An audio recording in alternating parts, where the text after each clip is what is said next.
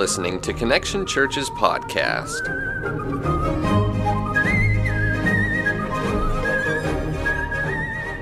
Good morning, church. How's everybody doing? Doing okay?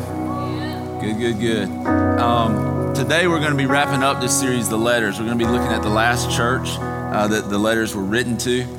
We've been in this series now. This will be the 7th week. And we've been seeing how John wrote these letters to these 7 churches. And these churches are, these letters that they received are letters that today still speak to us, that were written also for us to read, written for us to be able to learn from, written for us to be challenged by, written for us to be corrected by. And so we're going to continue looking at that today.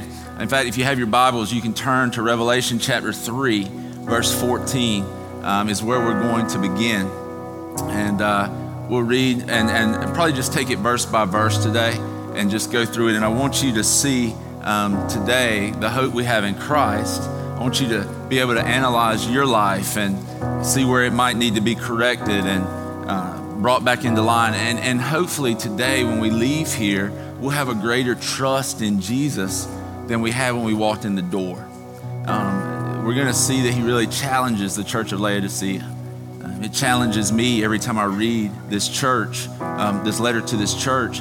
And today I pray that it does the same with us, and that we wouldn't settle for just going through the motions of church. We wouldn't settle for trusting in our own ways, but we would begin to press into God even more than we have, maybe more than we ever have in our life, so that we can experience who he is, experience the freedom that he gives us when we trust in him and we lay everything at his feet and put it in his hands. And so, if you will, Revelation chapter 3, verse 14.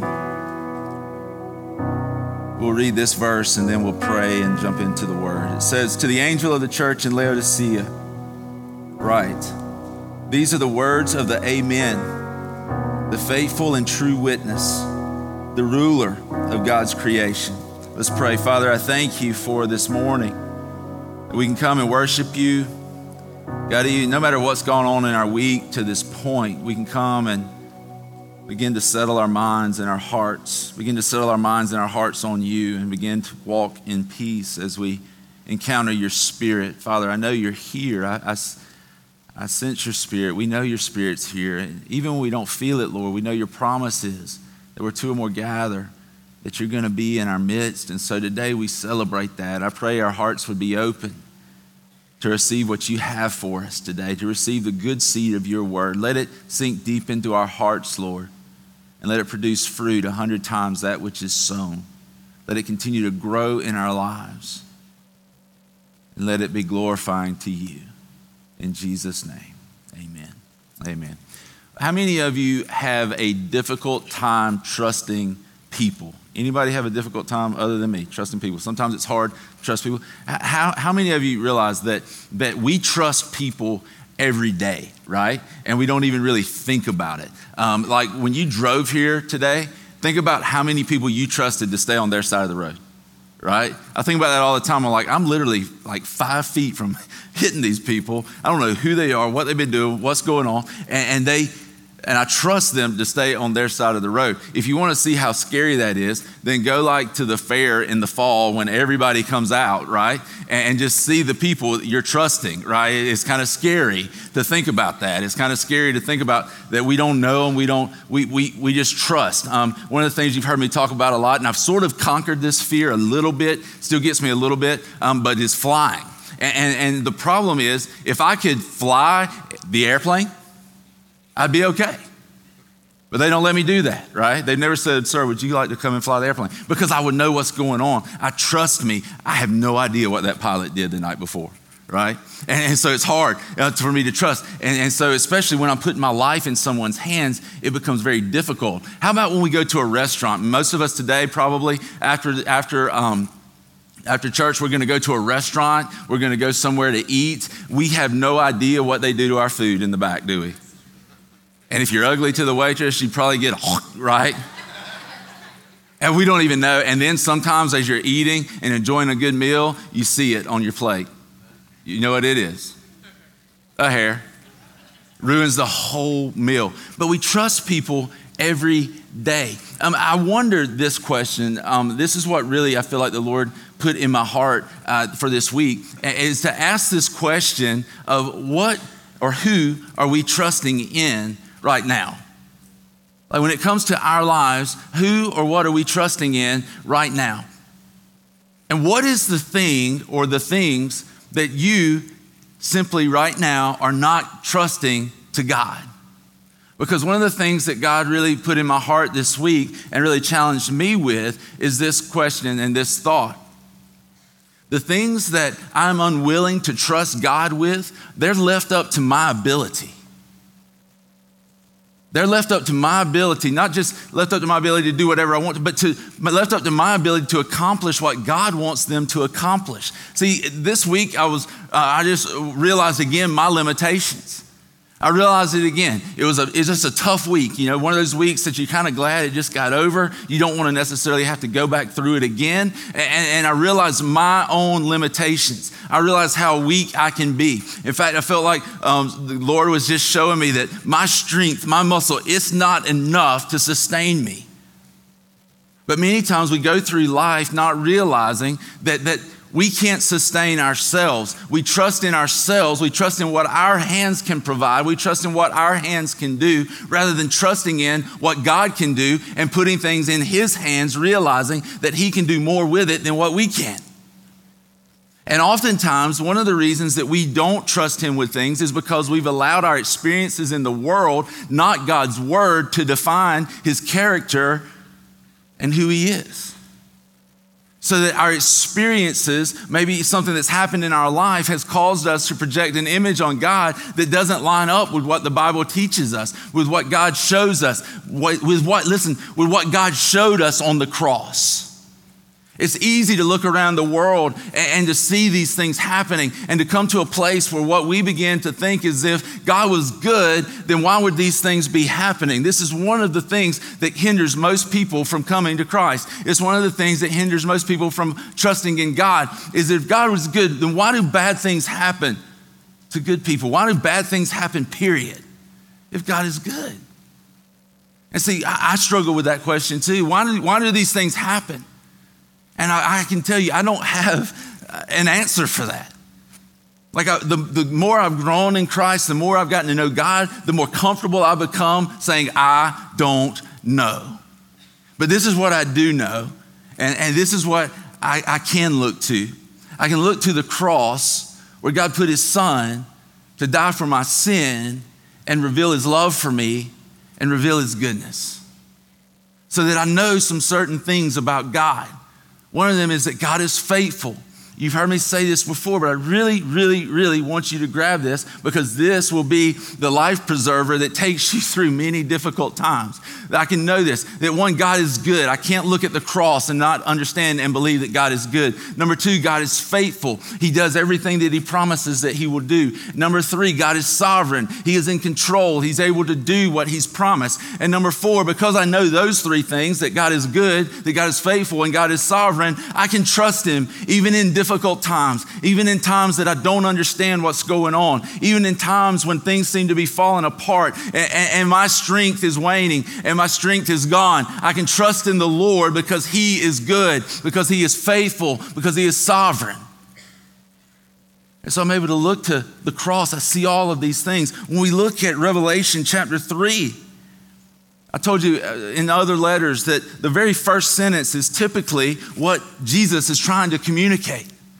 And as I studied this and as I began to read about the church in Laodicea, the thing that I began to see and the thing I began to really feel is that Jesus wants them to begin to trust Him. All of the issues that Laodicea has, there's not even one good thing that He says about them, right? If the church of Philadelphia was that church that like, hey, let's get to the end of the road and we go to be with Jesus, that's how we want to live. We want to seize those opportunities we talked about last week. The church in Laodicea is that church that you don't want to be like. And so as He comes to them, He's trying to get them to see, I believe, that the problem is you're not trusting in me. You don't trust me. You trust what your own hands can provide. You trust what you can do on your own. And I believe that is what He wants them to see. The Bible says in verse 14, it says, these are the words of the Amen. Well, what does that mean? The words of the amen. It means it's the words of the fulfiller of the promises. That's literally what that means. That's literally what that's saying, is that Jesus, the one who's speaking, is the fulfiller of the promises. It also says that he's the faithful and true witness. And so what you see there is the fulfiller of the promises is faithful to do what he's promised. And then the next thing you see is that he's the ruler of God's creation.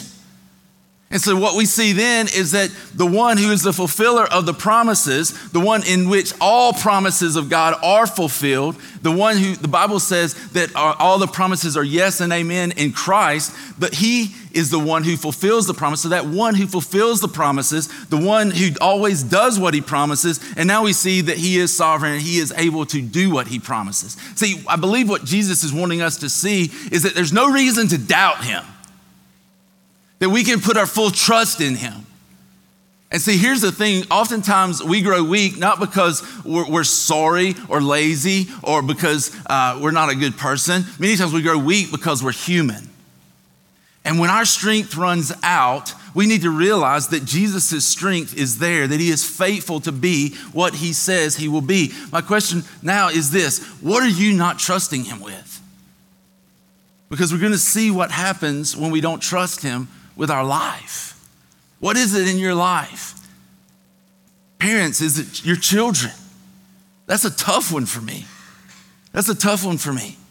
I love my kids so much. It's oftentimes hard not to want to do what I can do with them and only trust in what I can provide, only trust in what I can do with them, not surrendering them fully to God, who loves them even more than I do. How about relationships? What relationships in your life are not surrendered to God, that you're not trusting him with? How about our marriage? Maybe there's areas of our life we're not trusting God with in our marriage. Maybe we're not fully trusting him and pursuing after him, and it's affecting our marriage. How about our vocation? That's another one that's difficult for me, is to trust God with the church. It's his church, right? But so many times I get so worried about what's going to happen with this person, what's going to happen with that person, what's going on, that I don't put it in his hands. How about the things he's called us to do? Do you trust him to fulfill the calling that he's placed on your life? See, every person in here, you've got a calling to do something that God's put you here to do. Maybe it's a school teacher, a lawyer. Maybe it's a doctor. Maybe it's a construction worker. Maybe it could be anything. What's God called you? Are you trusting him to fulfill that in your life? Are you trusting him to bring you to wholeness? Or are you trying to find things that will make you whole? Are you trusting him with salvation? Like really trusting him with salvation? That you've come to that place of realizing it's not about me being good or bad. It's about what Jesus did on the cross. And I fully trust, I fully put my weight in my spiritual eternity, my life, my eternal life in his hands. Because that's what salvation is. You've seen me do this illustration before, but it's one of sitting in a chair where I would sit down and I would say, this is what it means to trust in Christ. If you pull this chair out from under me, then I would fall. And it's the same thing with us. Are we trusting in Jesus in such a way that if somehow Jesus were removed from our life, we would fall? Are we trusting him? What are we struggling today to trust him with? Because that's typically how we live. It's not our nature to surrender things to anyone, much less to surrender them to God. And so I want to ask you that again. What are you struggling to trust him with today? Because here's some of the things that happens. It says in verse 15, I know your deeds, that you are neither cold nor hot. I wish you were either one or the other. And I've heard people say that he'd rather you be cold spiritually than lukewarm. But this is what I believe this passage is saying. That cold water and hot water are useful. Cold water and hot water have a purpose. You can drink cold water. It can bring refreshment. You can cook with hot water. You can do things with hot water. Many times warm water can be soothing. It can be healing. especially in these days. Warm springs were often used to help people be refreshed and healed from different types of ailments. And so I want you to see that the cold water was useful. The hot water was useful. But in this town, the water system that they had only brought lukewarm water, and it was oftentimes filled with sediment, different types of dirt and things that would come into this water system and would make it difficult for them to drink. And when they would drink it, it would make them sick. And so when I read this, what I see is that when we don't trust in God as the Amen, when we don't trust in God as the faithful and true witness, when we don't trust in God as the ruler of God's creation, when we don't trust Jesus in these things, what we end up becoming is unuseful for the kingdom of God. We become unuseful. And see, here's the reason. Following God does not always make sense. You can't follow God and 2 + 2 always equal 4. Did I add that right? You can't, it just does, sometimes it doesn't make sense. Starting Connection Church didn't make sense. The things that have happened here since, they don't make sense. I remember very clearly when we were at the high school, right before we went into the 1-in-1 project, and we began to raise money to build this church, but also to do missions and outreach. And $1 now we know goes to missions and outreach. $1 goes to the building, and we're still doing that. We're still raising that because there's still a lot of work to be done in our community and around the world. And I remember standing in the hallway one day, and it was the day I was supposed to announce that we were going to raise $1.5 million to be able to build this building. And I remember standing there and not having a peace in my heart about it. And I remember God speaking to my heart, this whole 1-in-1 concept, that we weren't supposed to raise $1.5 million. We were supposed to raise $3 million. And that we were supposed to give $1 away for every dollar we invested in this place. And I remember calling all of our staff together. I'm pulling them out of kids. I'm pulling them out of the hallways. I'm pulling them out of everywhere. And I said, I got to know if you're on board with me in this, because here's the place that I'm at. I don't think we're supposed to raise $1.5 million. I think we're supposed to raise $3 million. That was crazy. It didn't make sense. And yet we were all like, that's what God wants us to do. I don't think we should do it any other way. And so we go and we announce it, and we began to move. And if you would have told me we'd be in a building at this time, I would have told you that you were crazy. I'd love to be able to say, yeah, I had faith that this would happen. I thought it'd be another 5 years. I thought it'd be another 5 years. And yet now we are in a place that's permanent. Now we're able to be spending this money on places that are outside of these walls. See, all this is sheetrock. All it is metal studs. It's just carpet. But we're going to make a difference outside of here because of what God does in here.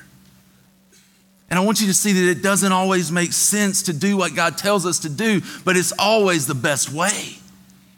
Even when it doesn't make sense, we need to see that God wants us to be useful. But if we're going to be useful, we've got to trust Him to take some steps of faith. You don't have to have enough faith to take 100 steps. You don't have to have enough faith to take 10 steps. Here's what you have to have enough faith to do. Take the next step. Where's God leading you? Are you trusting Him with that? And are you willing to take the next step? What's the next step for you? For some of you, it might be getting baptized when we do our next baptisms. For some of you, it might be starting to actually read your Bible and begin to pursue Jesus in a very real way, asking Him to come into your life. For some of us, it might be salvation. Maybe you don't know Him, but there's something in your heart that tells you that this is the time. This is the time for you to come to a place of salvation in Christ. What is that next step? See, if we're going to be useful for God, if we're going to be useful in the kingdom, what we do is we fix our eyes on Jesus, and as He steps, we step. But we have to trust Him to do that, because we don't always know where the path's leading. We don't always know every step of the way. He doesn't always show us everything, but this is what He does. When we take the next step, He shows us the next one. And I can tell you, this is how God works. This is what God does. And so Jesus says, I wish you were cold, or I wish you were hot, so that you'd be useful in the kingdom. Today, have you surrendered your life? Are you trusting in Jesus in such a way that today your life is useful for the kingdom? Because God wants to use you to bring fruit into the kingdom, to bring fruit, the fruit of God into this world. Verse 16 says, so because you are lukewarm, neither hot nor cold, I'm about to spit you out of my mouth. That's nice. So because you're lukewarm, he's saying because you're not useful in the kingdom, and the Bible and the Gospels especially are full of instances where Jesus says things like this, I'm going to put you outside of the kingdom. Basically, what he's saying is if we're not useful, if we're not people who are trusting in him, then we have no part with him. It brings a separation between us and God. Because it's by faith that we come into his presence. It's by faith that we walk in his presence. It's by faith that we're able to live in the life that he wants to give us. And the reality of it is, if we're not cold, if we're not hot, if we're not useful, it's because we probably committed to this place of half-hearted devotion with God. Where we're not fully devoted following him. It's just a part of our life. If you were to take a pie and cut it up into 8 slices, he'd be a slice. But I want you to understand, God's the pan that holds the whole pie. He's not a piece, he's the whole thing. Are we fully devoted followers of Jesus? Are we disciples who are living our lives to try to make disciples, to bring other people into the kingdom? Or are we just half-hearted following him? Let me ask you this. Do your lips praise him, but your heart is far from him? Do we go through the motions making it look as though we are a fully devoted follower, but in reality, we're not really maybe half-hearted? This is what he's telling and challenging the church in Laodicea with. And we'll see why right here. He says, you say, I am rich. I've acquired wealth, and I do not need a thing.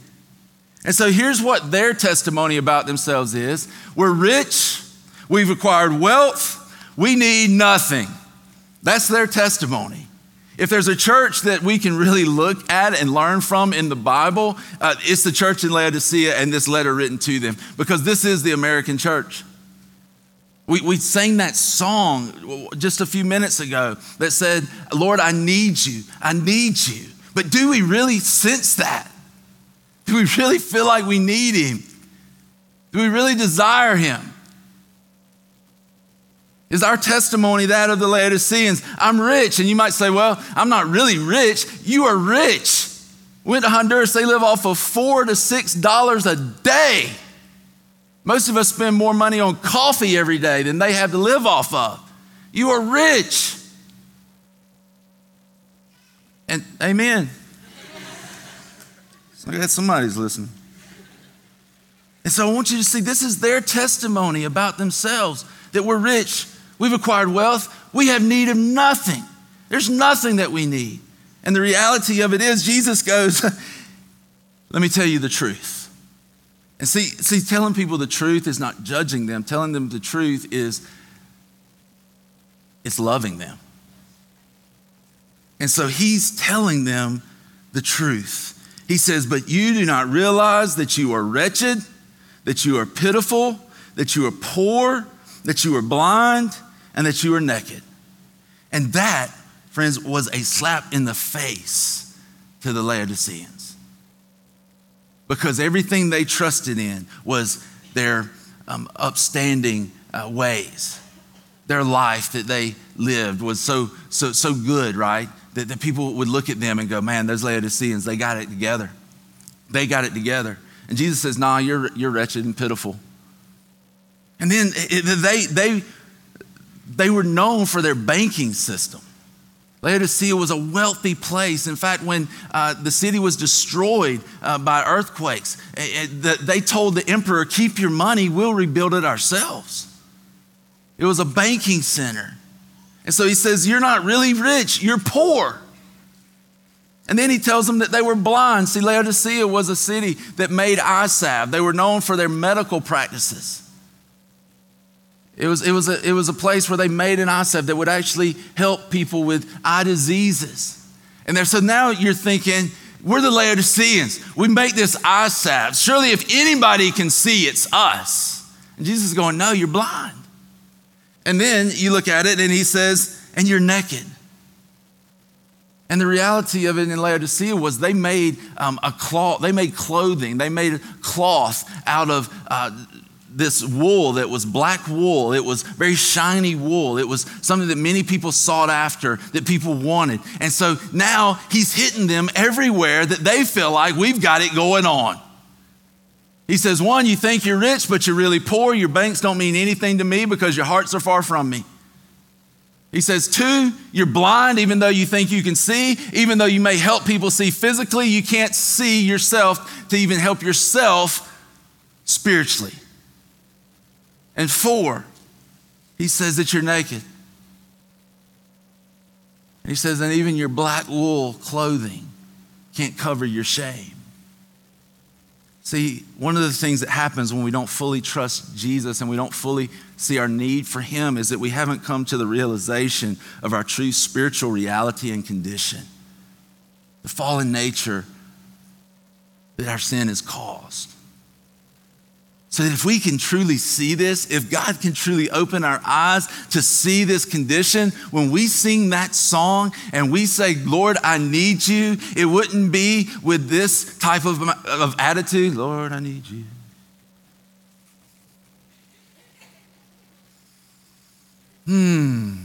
I go fishing this afternoon, maybe golf. Should have went to bed earlier. It doesn't go like that. When we see our true spiritual condition, what begins to happen is we begin to go, God, I need you. I see who I am apart from you, and I need you. I see what I'm like, and if you're not in my life, God, I need you. I know that my sin should send me to hell and separation from you for eternity. God, I need you. Be my salvation. I was thinking about the promises of God this week, and just a few of them that I jotted down that I was thinking about as I was preparing this message. I just want you to hear some of the promises of God that he's given us. Why would we not trust these promises? The Bible says that he will always be with us. In Matthew 28:20, the Bible says he will finish the work he started in us. Does that make anybody else feel good to know that this work that's begun in us is not something that we have to complete, but just by the power of the Spirit of God in us, that he's going to complete the work that he's already begun? From the beginning to the end, it's all by the work of God and by the grace of God. He gives us a promise of salvation. He promises one day he will wipe away every tear and remove pain from our lives. He promises that he has overcome death, and so shall we. He tells us that he still calls the wayward home. He's still calling people from far off, whose hearts are far from him, to come near to him. He hasn't given up on people. He says he will protect us from every weapon formed against us and refute every tongue that accuses you. He says that he has and will make us into a new creation. No matter what we've done, who we've done it with, where we've been, what life has been like for us. He says this, no matter how wretched, no matter how pitiful, no matter how poor, no matter how blind, no matter how naked and shameful you may be, if you will come to me, I will clothe you. I'll give you eyes to see. I'll give you true riches. And he's saying to us today that if you would just trust in me and give me all of your life, then I will cover your shame. I'll cover your nakedness. I'll do all of this for you. But we've got to come to a place that we finally surrender to him and trust in him, making him our salvation. The Bible tells us that he has traded my sin and your sin for his righteousness. The Bible tells us that if we search for him, we will find him. That's a promise in the Bible, in Deuteronomy 4:29, that if we will seek him, we will find him. He's not trying to hide himself from us. It's just that our hearts are far from him, so we don't really seek him. We don't really have a desire to know him. The Bible says that God has promised us blessing for those who delight themselves in his word. Let me define blessing for you. It's the peace and presence, the power and the purpose of God in our lives. It's his presence, it's his power and his purpose working in our lives. He promises this for us. He promises us comfort in our trials. He promises to supply our needs. He promises to give abundant life now. He promises to give us power for the ministry he's called us to. And he promises that one day he will return to us. These are just a handful of the promises that are in the Bible. These are just a handful of the promises that the Amen, the fulfiller of every promise, has given us. The one that is faithful and true, who is always faithful to fulfill his promises, has been from the very beginning. Not one promise in the Bible that he hasn't fulfilled or that he will not fulfill. And the reality of it is he promises that. And this is the God who has the ability, the ruler of all creation, to do everything that he's promised us. And so I want you to see today that we can trust him, that we can trust him. In fact, when you see it clearly, it doesn't make sense not to trust him. It doesn't mean that we're perfect at it. It doesn't mean that it's not a challenge, but it means that if 100 times a day I have to surrender things to him, then 100 times a day I surrender them to him, because I don't want things in my life to be limited to the ability that I have. I want them to be in the hands of a God who is limitless. I want them to be in the hands of a God who can do much more with them than I can. Verse 18 says this is Jesus' counsel to these people. I counsel you to buy from me gold refined in the fire so you can become rich, and white clothes to wear so you can cover your shameful nakedness, and salve to put on your eyes so that you can see. See, here's the thing I would tell you. Jesus wants us to trust in him so that he can supply our needs. He wants to supply our needs. I started thinking about this, and I was like, the Bible calls us the bride of Christ. We're his bride. And I believe that Jesus is jealous for us in a good way. I believe he wants to be the one supplying our needs. And I started thinking about it and comparing it to this. What if another man started buying Susan, my wife, things? Like preacher, no preacher, whatever, we're going to have problems, right? Because I'm the provider. I'm the one who trusts in God to provide through me for her. Some guy starts showing up at my door with groceries for Susan, for jewelry for Susan, dresses for Susan. We're going to have issues, right? Why? Because she's my bride.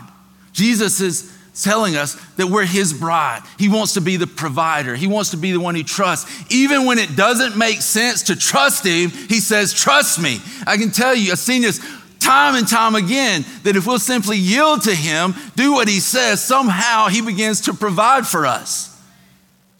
I mean, I went to Honduras. I was like, you know what? And this is maybe too much information. I was like, you know what? About time to go and buy some new underwear. It's about time to go buy new underwear. Because guys, we wear them until they disintegrate, right? And so I came back. I was unpacking my suitcase, and I had a new pair of underwear. I don't know where they came from. So if I've got your underwear, too bad, don't ask for them back, right? Because these are the gift from God. And that's silly, I understand that. But God provides for us in all kinds of different ways. He provides for us in ways that we can never see. Things just come out of nowhere. And it's when we feel that prick in our heart that says, give them $20. And we do it. And then somehow God makes that up. It's that general just act of kindness that somehow gets returned to us. It's when we're obedient and we feel the power of God in his presence, and we feel the joy of living out his purpose. These are things that begin to happen when we trust him. If you look over in the next verse, the Bible tells us, those whom I love, I rebuke and discipline. He says, so be earnest and repent. This verse, what I see is Jesus correcting his bride. Jesus correcting those he loves, not doing this in a way that he's trying to hurt them, but doing this in a way that he tries to help them. He's saying, listen, this rebuke is not because I don't love you, it's because I do love you. It's not because I don't care for you, it's because I do care for you. Friday night, I had a wedding on Saturday, and I had to wear a bow tie. I'm just gonna be straight up honest. I have never tied a bow tie in my life. Friday night, I had to learn. And nearly cost me ministry because I almost disqualified myself trying to learn how to tie a bow tie. And as I was getting ready, I was like, I know what I'll do. I'll YouTube it. And so I went to YouTube and I hit one of the buttons, and it was like this French model teaching you how to tie a bow tie. And I was like, really? And then you got a redneck They could do this. What you want to do is hold my beer, right? And I'm watching this guy, and it just infuriated me even more because he was like perfect, and he had that accent. And just for me, like French fries is the best thing that ever came from France. I'm just saying. And as I'm watching this, he's like, so you take the die and you fold it here. And I'm like, I wish I could just reach through there and grab him by the neck, right? Because he was so perfect, and his little bow tie was so perfect. And I'm sitting there for 45 minutes trying to get that thing tied. I threw it down a couple of times, I'm just gonna be honest. And the thing is, like, he was so perfect. And so many times we don't feel that perfection. Listen, none of us are perfect. And many times that drives us into this place of condemnation. And what Jesus is saying, when I come to you and I rebuke you, when I come to you and I correct you, I'm not doing it in order to hurt you. I'm doing it because I love you. The thing I want you to see is that when he comes and he corrects, it shouldn't bring us to a place of condemnation. It's just a place of correction. It's a course adjustment. It's a realization that God is telling me I need to get back on course. I trust him enough to know that he's got my best in mind. He's telling me what it is that I need to hear, even when it's not pleasant to hear it. He tells me what I need to hear so that I can get back online, back in course with him, back following him and being that disciple that he's called me to be. Then he says this is one of the famous verses in this text. It says, here I am. I stand at the door and I knock. If anyone hears my voice and opens the door, I will come in and eat with him and he with me. What's Jesus doing? He's trying to get us to see his love, and he's trying to get us to be willing to receive his love. See, here's the Christian life. The Christian life is walking in the love of God by both giving it and receiving it. Many times what happens is we try to give something that we're not receiving. We live our life as though there's a lid over the top of our life that doesn't allow the love of God to pour in. Jesus is saying, look, I'm standing at the door and I'm knocking. Some people will say that this text is about Christians. Some people say it's about salvation. I don't understand why it's not both. I think both go with this text. I think both are good examples of what the scripture teaches overall. And here's the thing I would encourage you with. If the scarred hands of a bloody Savior is knocking on the door of your heart today, open the door. Don't be stubborn. Don't be so resistant. See, we refuse to do things the way God asks us to do them, and it always costs us. He's saying, do you trust me enough to do what I'm asking you to do? Or am I refusing to do it God's way? Do you realize today how much God cares for you? How much God loves you? You know how much it hurts God when he sees us making mistakes, when he sees us refusing to trust him, refusing to receive a course correction, refusing to do what God has asked us to do. I was reminded of this yesterday. I was watching my 8-year-old play baseball. He turned 9 on Friday. I was watching him play baseball, and he was playing in right field. They hit a fly ball to him, and it's tailing away from him. And he's just had a bad day, just a rough day. I mean, it just hasn't been a good day for him. And he's trying to catch it. He kind of goes and he lunges for it. It hits in his glove. He falls down. The ball pops out of his glove. And then I see him begin to tear up, and I see tears begin to come down his face because it was like that was the straw that broke the camel's back. It was just he had got to that point where he's like, what in the world? This day couldn't get much worse. And I could see that in him. And what it began to do is break my heart because he had made a mistake. He had not done what he was out to do, what he was trying to do. He had made a mistake, and it began to break my heart. It made me want to go out on the field and just grab him and say, come on, this is just a game. This is just a game. And many times, guys, what we do is we get so focused on the games, the things that don't really matter, that we take our eyes off of the thing that does matter, Christ and his call and our following him.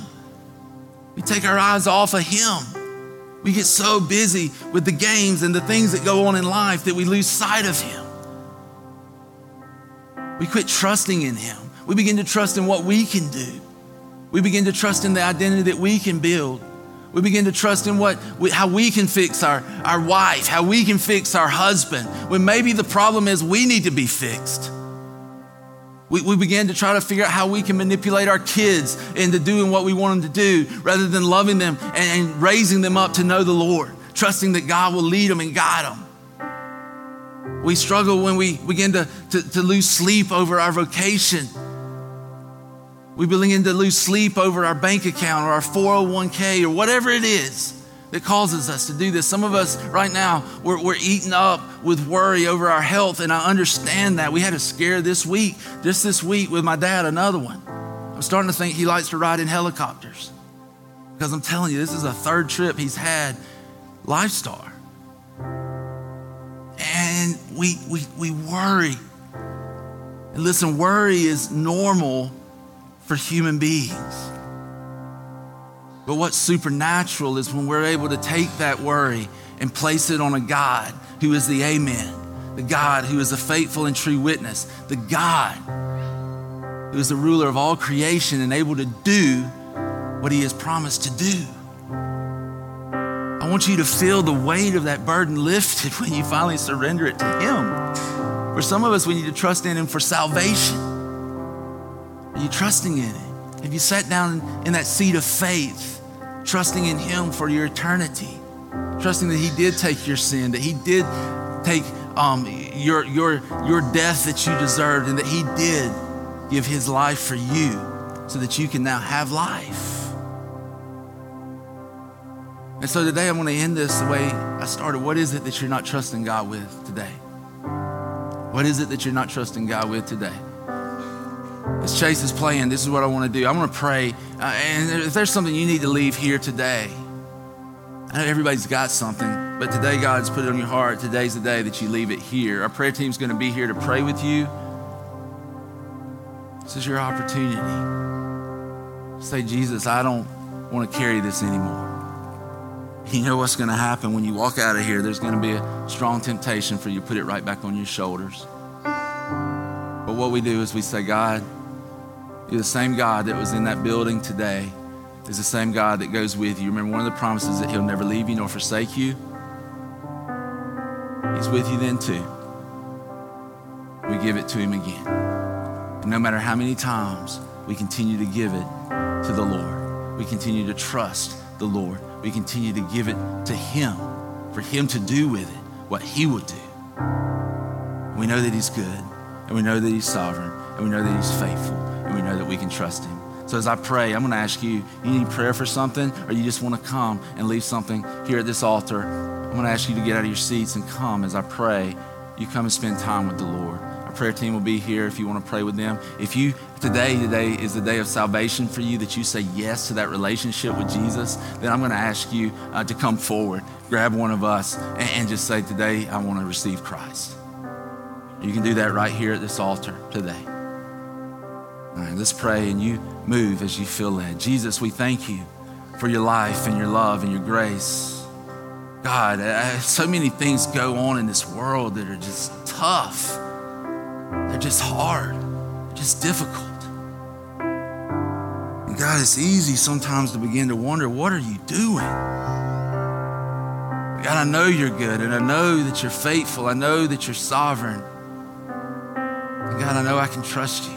God, help me in my unbelief. Help us in our unbelief, God, in the areas it's hard for us to trust. God, help us.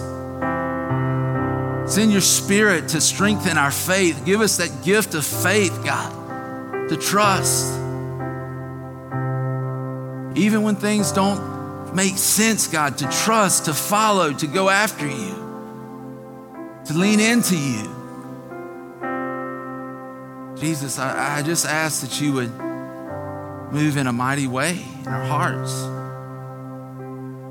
Rearrange things in there, in the core of our being,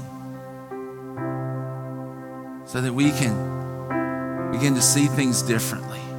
Don't let us be blind, but open our eyes to see you, God. Father, we love you and we thank you. We praise you for your goodness to us, for grace, for the cross, for salvation, and for the power of your spirit that lives in us now. In Jesus' name, Amen.